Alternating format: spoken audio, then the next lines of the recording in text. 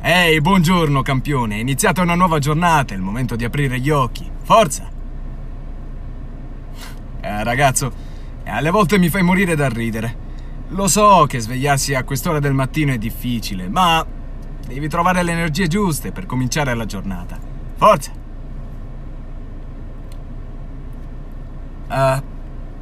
Wow, ragazzo, accidenti.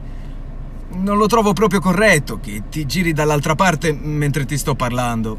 In fondo, mi hai chiesto tu di svegliarti a quest'ora. Ricordi? Dai!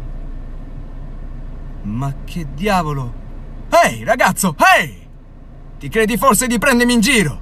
Ti credi più furbo di me? Hai messo la testa sotto il cuscino, lo sai che c'è al diavolo. Io non ti sveglio più.